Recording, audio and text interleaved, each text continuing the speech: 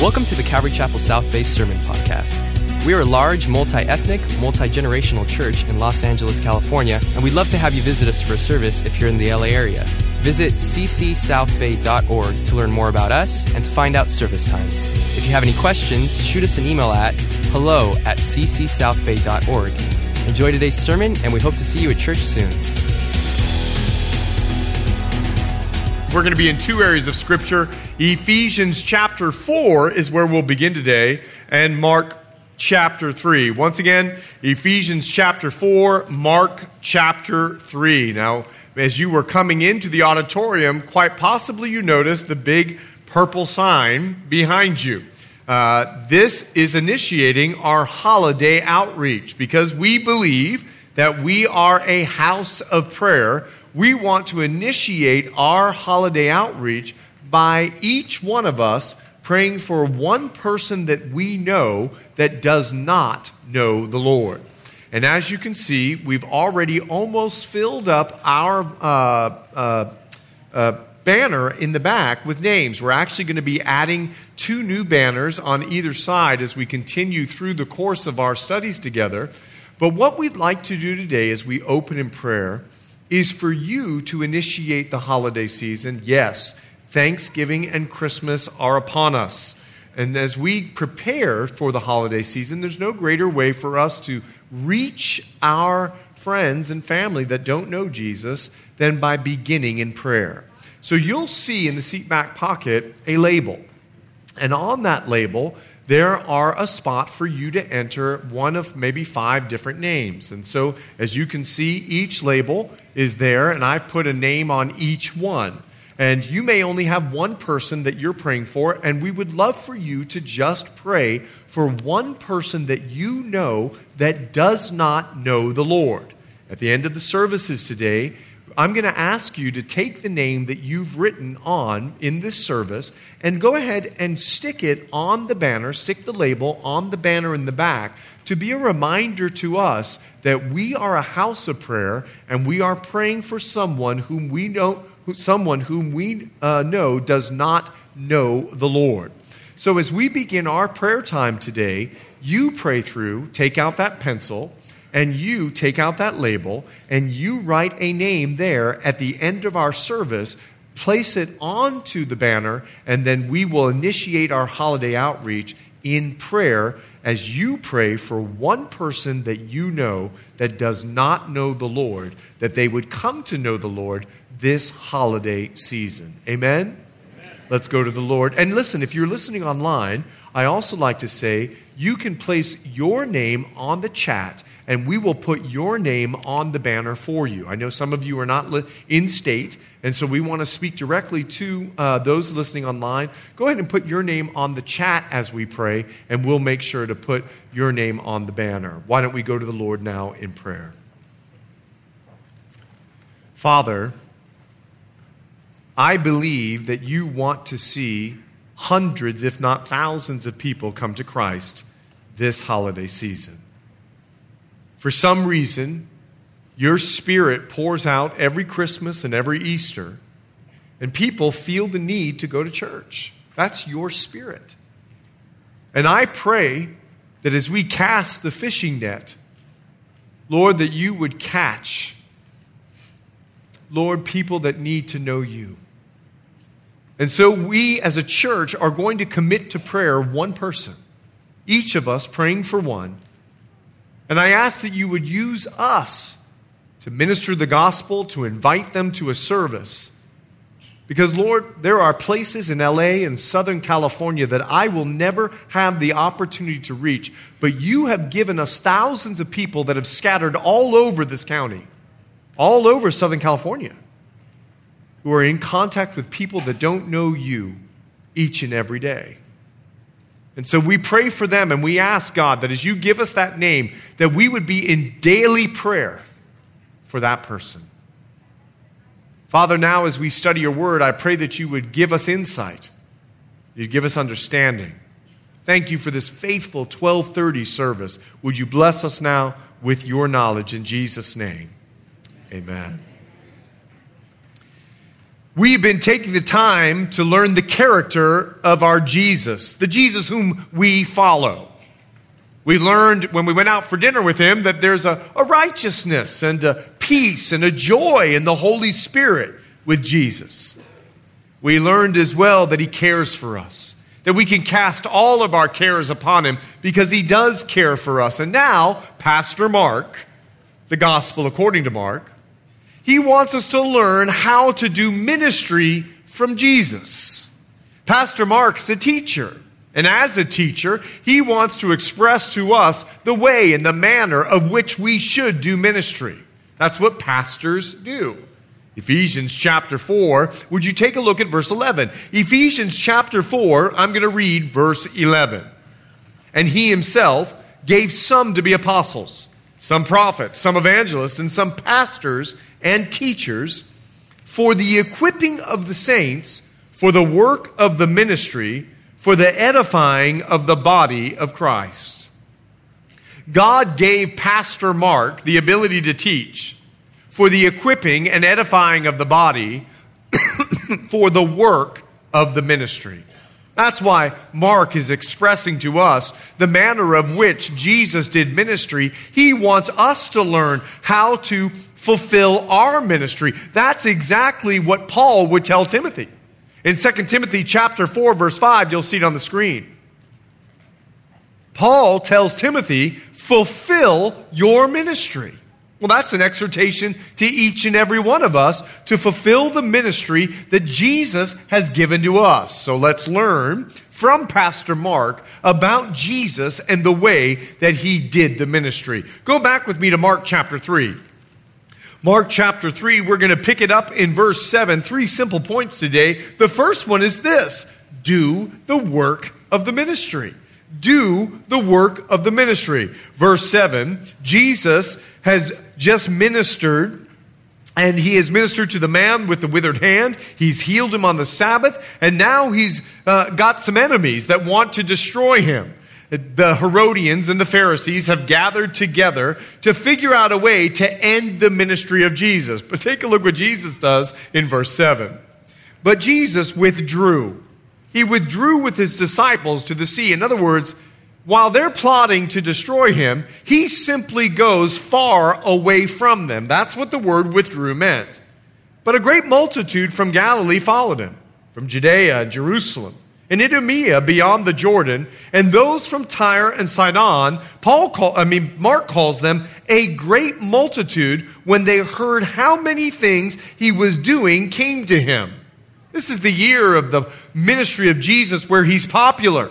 And people are coming to him from everywhere, Jews and Gentiles, and the Bible calls them a great multitude. It was a large crowd that followed him, that when he withdrew down to the sea, they left Capernaum, they left their cities, and they just followed Jesus. Verse 9. So he told his disciples that a small boat should be kept ready for him because of the multitude, lest they should crush him.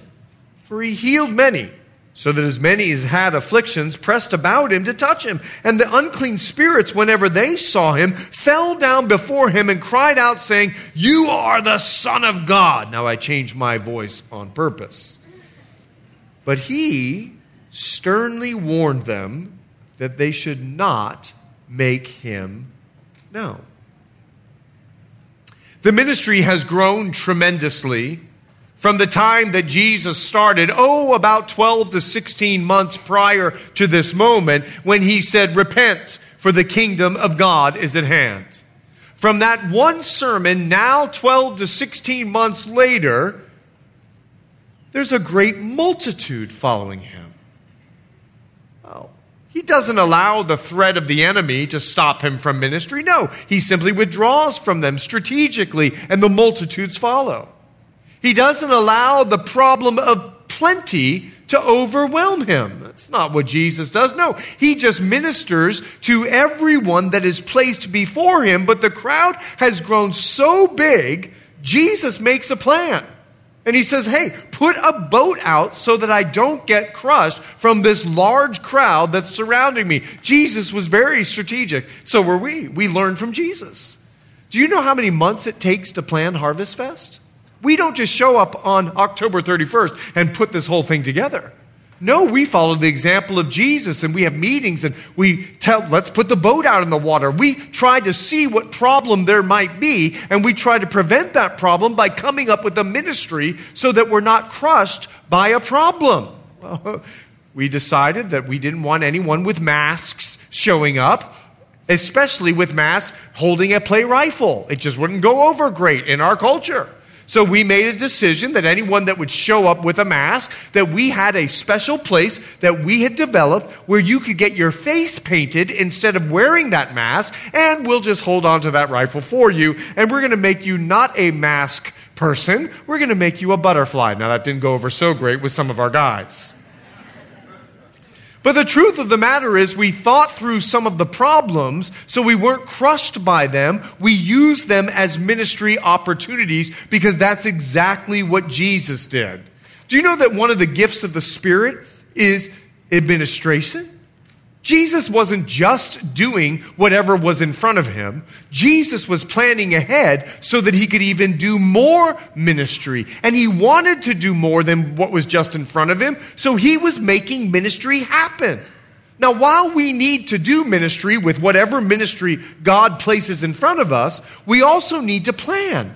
We need to prepare to do ministry, and we need to pray to do ministry. That's why we're taking the time today to put the scripture into practice, to write a name on a label so that we can plan, we can prepare, and we can pray to minister the gospel to someone. That's using the gift of administration. That's putting a boat out so that we can even do more ministry.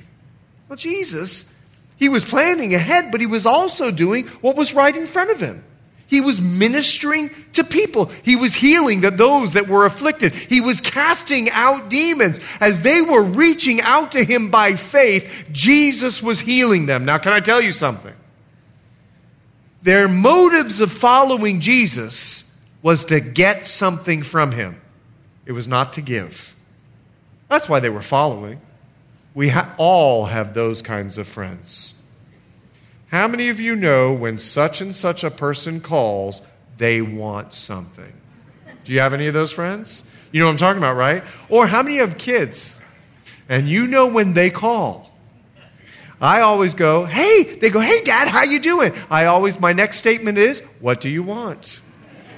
My daughter always calls me around the month end because she knows the first of the month is coming and rent is due. Hey, Dad, you're my favorite. What do you want? I know what she wants. How many of you have those friends? How many of you that kind of family? You know what I'm talking about.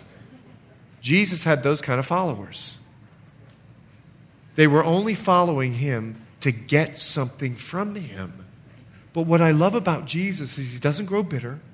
He doesn't grow resentful. He uses their motives to give them ministry so that he could plant the seed of the gospel. He knew that they were only following to get something from him, but he used it for the sake of the gospel so that he could plant the seed as he purposed to minister to them. He ministered to whoever came. He ministered whenever they came. He ministered to them however they came. He simply wanted to do the work of the ministry in order to plant the seed of the gospel. This was such a testimony of Jesus. Listen to what his half-brother, James, wrote about him. James would know better than anyone. Take a look. It's James chapter 1. But be doers of the word, and not hearers only, deceiving yourselves. In other words, do the work of the ministry. Don't just sit in the pew. You've got to learn it, and you've got to live it. Then he goes on. For if anyone's a hearer of the word and not a doer, he's like a man observing his natural face in a mirror. For he observes himself, goes away, and immediately forget what kind of man he was. What James is saying is you're a Christian. Don't forget who you are. Christians minister. And if you're not in ministry, you've forgotten who you are. Now take a look. But he who looks into the perfect law of liberty and continues in it and is not a forgetful hearer, but a doer of the work, this one will be blessed in what he does. We see this in the life of Jesus. He preached the gospel. He ministered to people's needs. And his ministry was growing. And now a great multitude is following him because he's a hearer and he's a doer of the word. Church, we've got to put the word of God into action. Now remember, Jesus is called the Word of God. In the beginning was the Word, and the Word was God. Jesus is setting an example for us of the Word of God in action. That's why I give you a challenge to change each week. I want you to take the word that you've learned, and I want you to put it into action. And you will find that as you get more involved and as you get more faithful with the ministry that God has given you, whether it's in front of you or you plan to be a part of it, your ministry life is going to grow. If you're going to find a great multitude of ministry opportunity as you simply choose to be a doer of the word. Now, I need to warn you. While doing the work, you need to prepare for war. Because as Jesus is walking along, the demons go, "You are the Son of God." Now, I need to let you know something. Demons are real. Demons are real.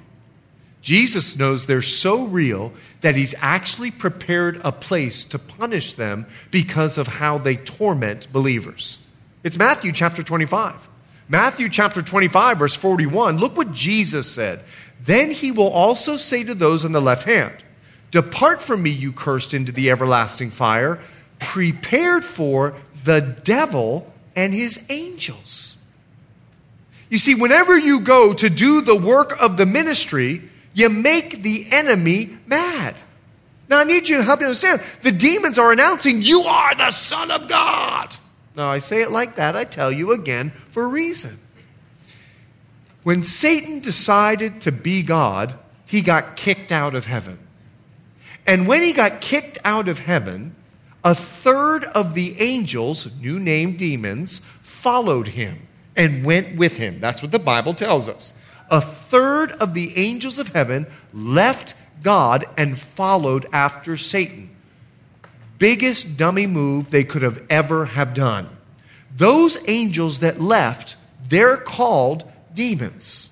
They were from heaven and they left and they went to hell with the enemy where he resides. Okay? That's what they did. Now let me tell you. If I took you to the Bahamas, there's only 375,000 Bahamians. If I took you to the Bahamas and we were walking down the street, that's where I'm from, someone would walk up to us and go, "Oh, do you know Chet Lowe?" Because they know me. That's where I'm from, and that's where they're from. The reason the demons are saying, "You are the Son of God," they know. They're from the same place that Jesus is from. They're from heaven, and they left heaven and went to hell. So when they're saying, "You are the Son of God," they know better than anybody because they were from heaven and left heaven. But Jesus doesn't want their advertising. Because when the Bible says they cried out, now you understand why I say, "You are the Son of God." This word means like when you hit your thumb on a hammer and you cry out. Not the best sounds, right?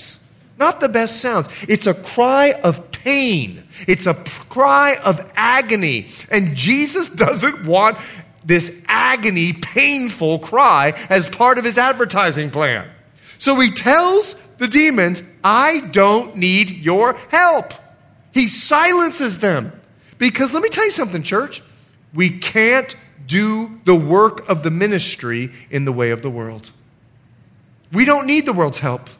We don't need the world and all of its gimmicks to attract people to Jesus Christ. The Bible says that the Word of God is the power of God unto salvation. And let me tell you what is the most powerful thing that you can do in ministering the gospel and doing the work of the ministry. Jesus Christ was crucified. Jesus Christ rose again. Jesus Christ is offering you salvation. That is the truth of the gospel. And I'm not ashamed of that gospel because it's the power of God. I don't need the world to tell me how I can win. Let me tell you, I get emails all the time. "Let us help you win souls." And it's usually some marketing campaign. I don't need to market the gospel. It's its own power. I just need to preach it. Amen? Jesus, the crowd is growing, and he realizes something. It's point number 2. Maybe you'll write it down. He chooses to raise up disciples, that's what I'm doing, to do the work of the ministry. He chooses to raise up. Take a look. Mark chapter 3, verse 13. So he went up on the mountain, and he called to him those he himself wanted, and they came to him. Then he appointed 12 that they might be with him and that he might send them out to preach and have power to heal sicknesses and cast out demons. Simon, to whom he gave the name Peter, James, the son of Zebedee, and John, the brother of James, to whom he gave the name Boanerges, that is, sons of thunder. Now Mark mentions people that he won't mention anymore in his book. Andrew, Philip, Bartholomew, Matthew, Thomas, James, the son of Alphaeus, Thaddeus, Simon the Canaanite, and Judas Iscariot, who also betrayed him, and they went into a house. Church, the seed of the gospel had taken root. And now no longer is it a seed, it is a full-grown tree that is producing a lot of fruit.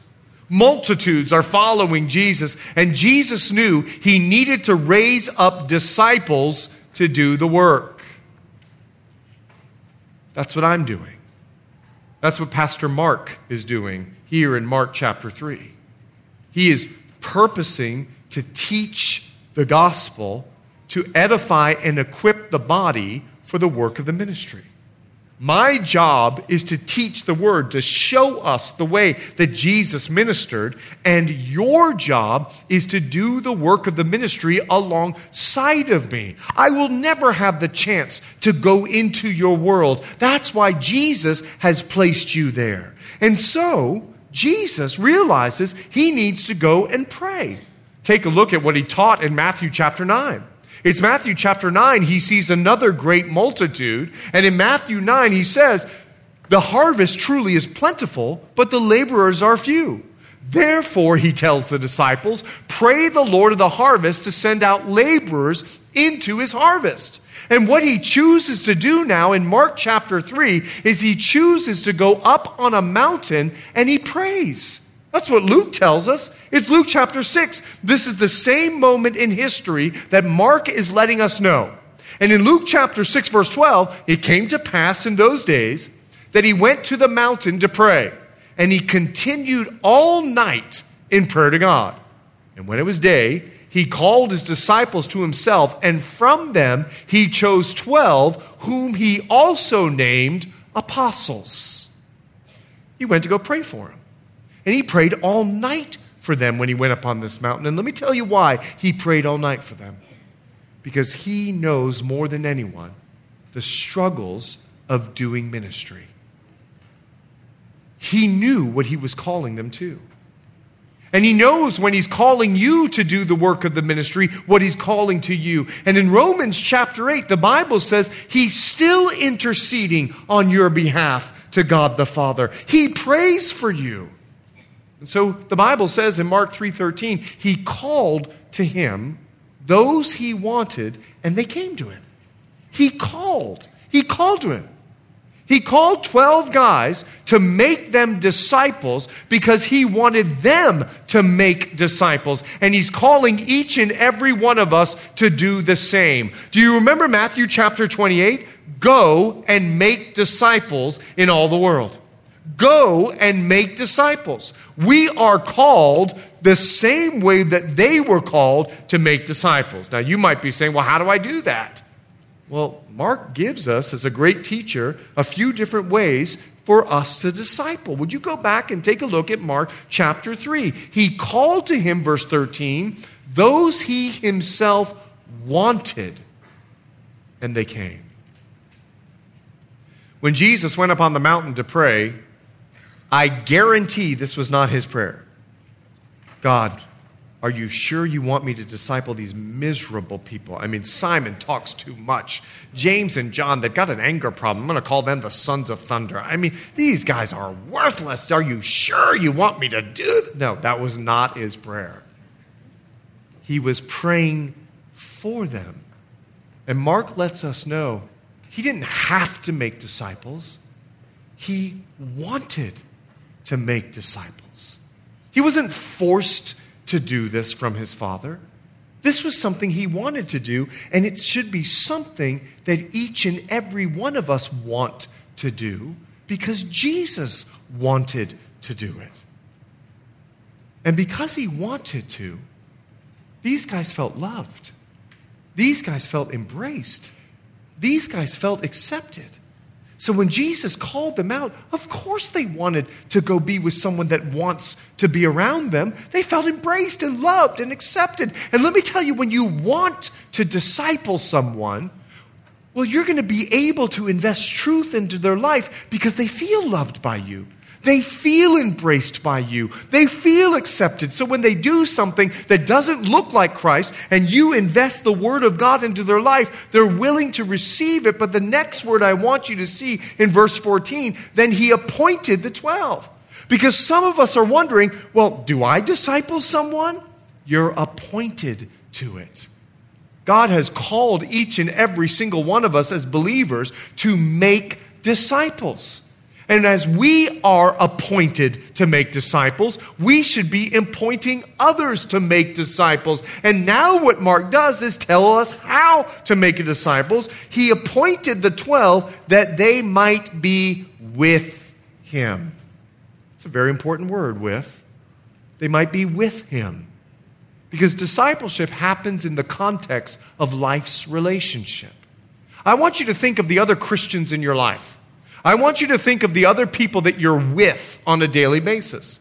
Well, I guarantee they are going to face life issues that will challenge their faith.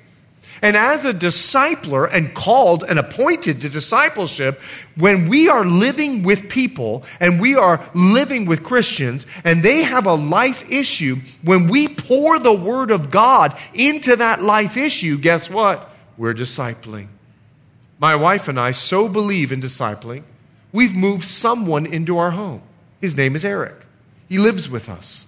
We wanted to disciple him. We prayed about who to disciple, so we moved someone into our home, as we've done almost every year of our marital life, so that we could disciple him as we did life together. He's part of our family dinners. We're part of his life. And as he's been facing his life challenges, we invest into him the Word of God, and we're watching him grow as a believer. We're not following a program. We're not following a book. We're just doing life together. And because I know just a little bit more of the Word of God, I'm pouring the Word of God into his life situations. I'm with him.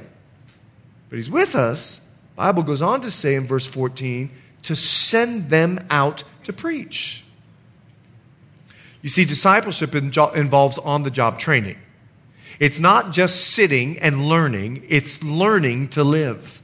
And Jesus doesn't just simply say, hey, come to church, learn, and then just go live your regular life. No. Listen, I'm going to send you out into the world, much like we close service and you go out into your car to go face your world, is what Jesus is asking us to do. He sends us out into our world to preach the gospel. It's not just about learning the Word, it's about living the Word as well.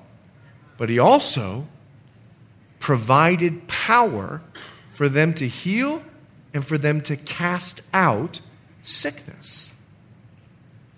You see, discipleship involves knowing the Holy Spirit and relying on his power to do the work through you. I know some of you are concerned about doing the work of the ministry, even afraid, or making disciples. I know that.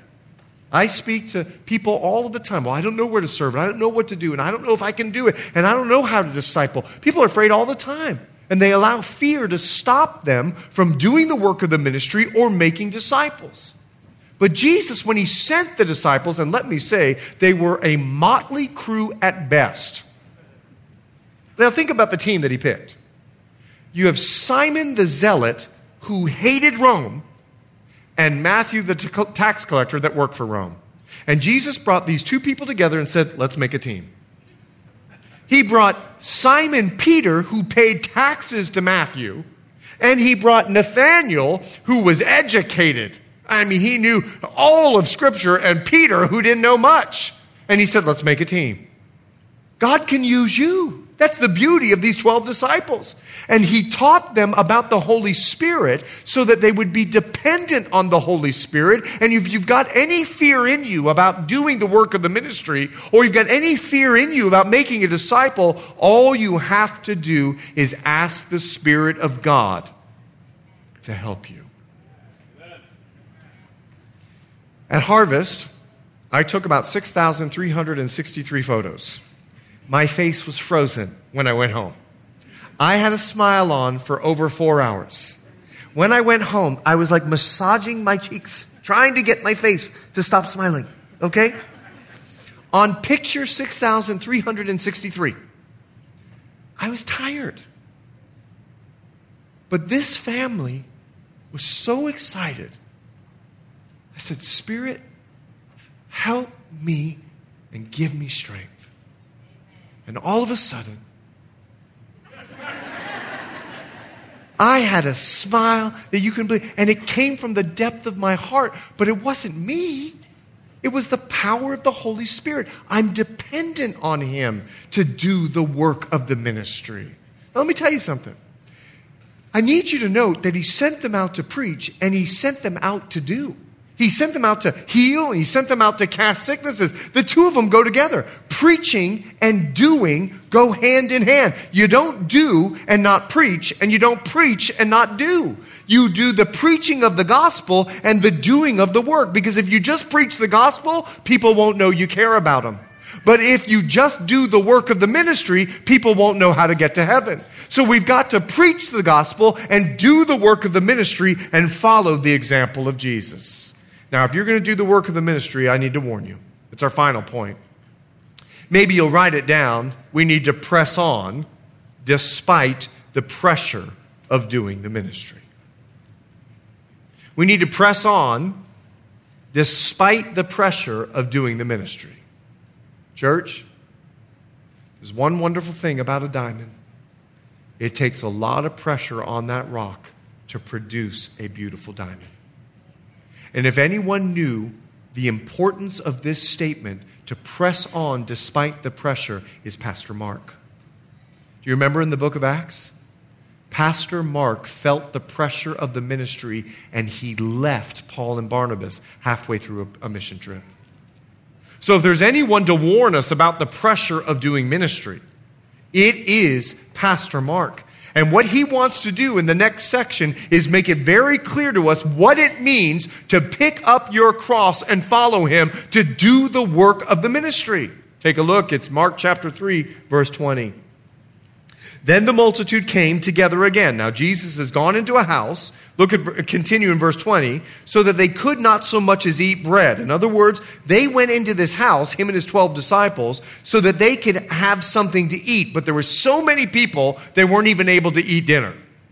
But when his own people, or his friends, heard about this, they went out to lay hold of him. In other words, to grab him, because, they said, he's out of his mind.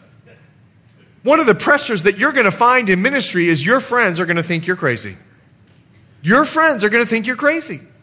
Jesus has gone into this house. He's just going to get something to eat. The crowds follow him, and Jesus continues to minister because his whole life revolves around serving God. Do you remember in John chapter 4? The Bible says in John 4 that Jesus is weary. He's tired. Okay, kind of like our volunteers after Harvest Fest. God bless them. They showed up again Thursday to help us set up for Food Truck Thursday. They're tired. Jesus is weary in John chapter 4. So he sends the disciples into Samaria to go to Vaughn's to pick up some food and bring it back. While he's gone, this woman comes to the well. Jesus begins to minister to her and lead her to the kingdom. She runs away, bumps into all the bags from Vaughn's of the disciples as they're going to make some lamb chops and Greek salad and some feta something, I'm sure. And there they are. They come in and first they see Jesus talking to a woman. But Jesus don't care. He don't care about culture. He cares about leading people to the kingdom. And so Jesus, he's all refreshed. He's all rejuvenated. The disciples go, what, did you have some In-N-Out or Arby's or something? What's going on? Did you get some food? He goes, I got a food that you know nothing about. I am doing the will and the work of God. I'm doing the ministry and I'm refreshed because I'm serving God. You see, you might think that the ministry is going to wear you out, but Jesus sets the example for us that when you're doing the work of the ministry, it actually refreshes you. But your friends, they're going to think you're crazy. They're not going to get it. Let me tell you why. You're using your 2-week vacation to go on a mission trip? You're nuts. Go to the Bahamas. Enjoy. Sit in the sun. Wait a second. You get one day off on Sunday, and you serve at your church all day in kid life? You're with kids all day long on your day? You're crazy. You're nuts. I'll never forget when I went to Iran. A man walked up to me and goes, "You're going to die in Iran. What in the world are you doing?" I was a little hurt. I mean, it's like, you're trying to serve Jesus, like you're a Christian. He's one of my friends. He goes, "What in the world are you doing? You can't go to Iran. You're going to die there." I've been twice, each for 10 to 14 days. Guess what? I didn't die. You know why? I'm nuts for Jesus. And I want everyone to hear the gospel. Now, I'm not saying one day I won't go and not die, but I am saying I haven't yet.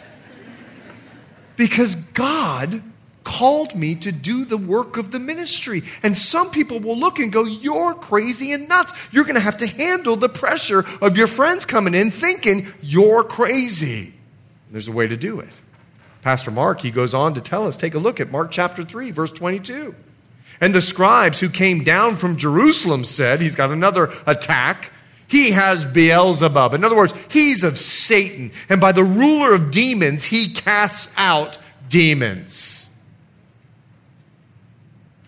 The religious leaders, they're desperate. They want to swing the tide of Jesus' ministry momentum. Now, let me tell you something. If you're going to do the work of the ministry, the enemy is going to attack. Because he would rather have you sitting in the seat than doing the work of the ministry. That's what he wants. He wants us all not to get involved. Because let me tell you, the last thing he wants is the person that you're praying for to get saved. It's the last thing he wants. He does not want God's kingdom to advance. He just doesn't want it to happen. So he is going to attack just like these scribes who have come from Jerusalem. That's Mark's way of saying they're like the big to-dos of the religious society. Now take a look what happens if you go on with me to verse 23. "So he called them to himself and said to them in parables." Now stop there if you would. I love this. If you're taking note, purpose to stay on the offense. Don't go on the defense. Purpose to stay on the offense. The religious leader, they just want to stop Jesus' action. So they make this false accusation, and Jesus confronts them head on. He says to them, "Hey, are you accusing me? Come here. You're not going to talk." He doesn't do this. "Oh no, it's the big scribes from Jerusalem. Hey, disciples, let's just hum and walk away. Maybe they'll go away.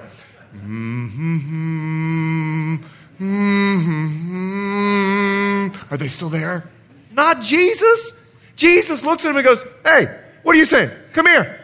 He doesn't take the hit. He throws the ball, and he's about to score a touchdown and get the 2-point field. Listen, I want to show you. I want to show you this. Take a look with me, if you would, at verse 23. He says to him, "How can Satan cast out Satan?" In other words, your argument is ridiculous. Jesus is not taking the hit here. He is about to score a touchdown. Take a look what he says. "If a kingdom is divided against itself, that kingdom cannot stand. And if a house is divided against itself, that house cannot stand. And if Satan," and note, Jesus believes that Satan exists. "If Satan has risen up against himself and is divided, he cannot stand, but has an end. No one can enter a strong man's house," that's what he refers to the enemy as, "and plunder him, his goods, unless he first binds the strong man." In other words, he's stronger than him, "and then he will plunder his house." Let me tell you what Jesus does. He calls these guys over, he goes, "Your argument is ridiculous. Are you serious? That's all you got? Your argument makes no sense. Satan is not going to attack himself because that would be a self-defeating purpose. Come on, you got anything better than that? Jesus doesn't take the hit. He throws the ball and he scores a touchdown. Now listen, I'll tell you why. He doesn't walk away from these guys all wounded because they've attacked him. And the reason being is because Jesus loves them. And he wants to win over his enemy. So now he warns them to save them. Would you look with me at verse 28? Surely I say to you, all sins will be forgiven the sons of men, and whatever blasphemies they may utter. But he who blasphemes against the Holy Spirit never has forgiveness, but is subject to eternal condemnation, because they said about him that Jesus has an unclean spirit. I was a lifeguard for many years, and I would warn people to save them on Fort Lauderdale Beach. I would put up a sign that says, "Rip current, don't go in the water." And I would warn them to save them. And that's exactly what Jesus is doing. He wants to win over his enemy. So he's warning them to save them. And he says, listen, you can say whatever you want about me. I'm going to die for you. And I'm going to be on the cross. And I'm going to say, Father, forgive them, for they don't know what they're doing. You can say whatever you want about me. But when I'm gone, if you reject the ministry of the Holy Spirit, who is convicting the world of sin and righteousness and judgment, I will not be here any longer. The Spirit, my Spirit will be here, and he will be seeking and saving the lost, knocking on your heart's door so that you could be saved. If you reject him your whole life and die, your only hope is to be separated from God for eternity, to be with the devil and his angels. Hell was not prepared for humanity. It was prepared for the devil and his angels. And if you reject the ministry of the Spirit of God for a lifetime, I need to tell you something. No one in this room breathing has committed the blasphemy of the Holy Spirit. No one breathing in this room has committed the blasphemy of the Holy Spirit, but you can. You can commit it. If you go your whole life and do not accept Jesus Christ as your Savior and Lord, you are rejecting the ministry of the Holy Spirit in your life. And when you die, there is only one hope for you: eternal condemnation, because you have blasphemed the Spirit. You have rejected his work in the world to seek and to save the lost. Church, we have the Holy Spirit in us, and he wants to use us to minister that truth. Now, there's some pressure in ministry, and there is a priority that you need to have. We'll close out the chapter here. Would you look at chapter 3? This is where we close. Then his brothers and his mother came. Now remember, his brothers didn't believe in him. And standing outside, they sent to him, calling him, and a multitude was sitting around him. In other words, they couldn't even get to Jesus because of the crowd that surrounded the house. And they said to him, "Look," the multitude says, "your mother and your brothers are outside seeking you." But he answered them, saying, "Who is my brother or my mother or my brothers?" And he looked around in a circle at those who sat about him and said, "Here are my mother and my brothers. For whoever does the will of God is my brother and my sister and my mother." Church, there are going to be pressures in ministry. And we've got to press on through the pressure of ministry. And the way that Pastor Mark is telling us to do it in the example of Jesus is make the will of God for your life your priority. Make the will of God your priority. You see, Jesus has picked 12 guys. And these 12 guys have created a new nation. There were 12 tribes of Israel. And he picked 12 guys, and he formed the church with these 12 guys, the same way that he formed Israel with 12 tribes. Now, he's making a new family, a spiritual family. So do me a favor. Take a look at the person sitting next to you and say, hey, brother, hey, sister, go ahead, go and do it. Okay, some of you aren't doing it.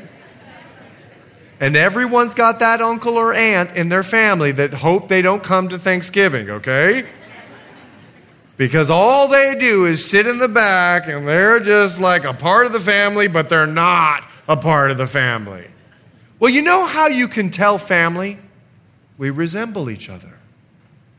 You know when a baby's born, he's got your eyes.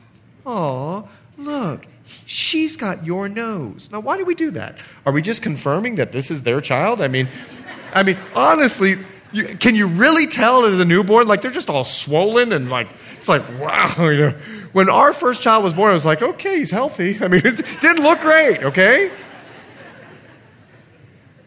I really said, actually, Andrea said that. Andrea, when she looked at Micaiah, you know, we thought babies come out looking like the Pampers baby. We didn't realize they look like that. So Andrea goes, well, he's healthy. But we resemble each other as family. You can look at a family member and go, oh, yeah, he's got his father's eyes. You can look at a member, oh, he laughs just like his father. Oh, he smiles just like his daddy.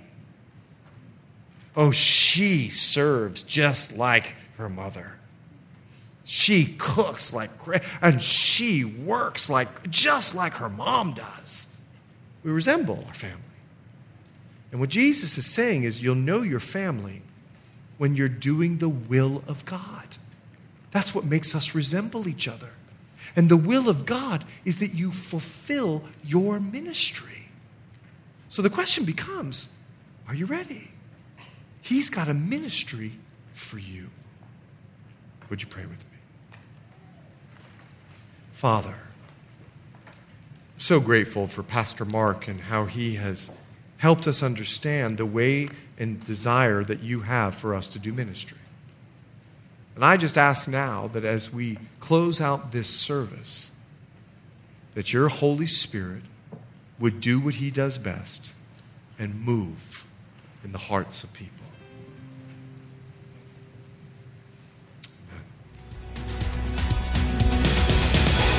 Thanks for listening, and we hope you were encouraged by today's message.